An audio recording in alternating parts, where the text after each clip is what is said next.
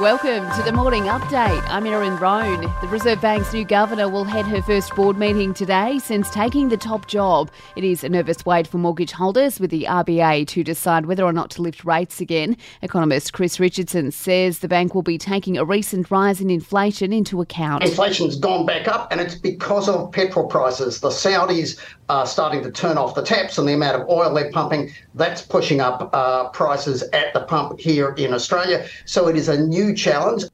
Residents across the Greater Sydney and Hunter regions of New South Wales are being urged to brace for extreme fire conditions today. Total fire bans have been rolled out for large parts of the state, with the mercury to be well into the 30s. Rural Fire Service Inspector Ben Shepherd says it's crucial locals prepare for the bans. Jump on the RFS website, make sure you're aware of where they are, and please adhere to those rules. It is the school holidays. We understand that people are spread around the state. We need them to understand the risk for the area that they may be visiting as well.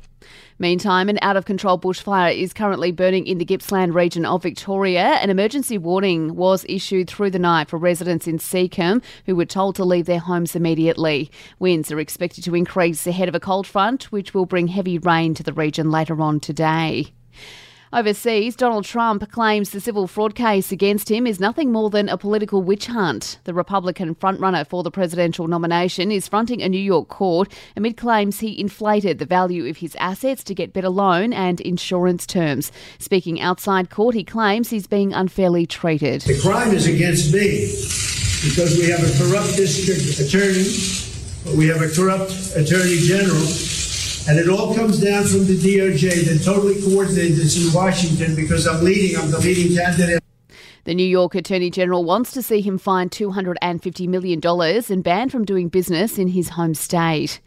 The Nobel Prize for Medicine has been awarded to two doctors who helped to develop COVID vaccines. Research from Dr. Catalin Carrico and Dr. Drew Weissman enabled the development of the mRNA vaccines. Nobel Assembly Secretary Thomas Perlman explaining why they were chosen for the honour. For their discoveries concerning nucleoside base modifications that enabled the development of effective mRNA vaccines against COVID-19.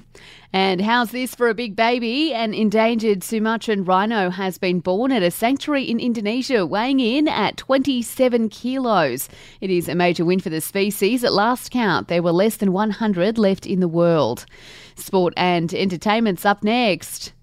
The Aussie women have lost to the West Indies in the second T20 International at North Sydney Oval, the visitors taking the match by 7 wickets. To AFL, and the Saints' Jack Sinclair has capped off a big season by taking out the best and fairest for a second time. He polled 237 votes to claim the Trevor Barker medal. And Wallabies coach Eddie Jones is under mounting pressure over the Aussie side's World Cup performance. Their campaign is hanging by a thread after a win over Portugal. The Portugal side now needs an upset win over Fiji for the Aussies to progress.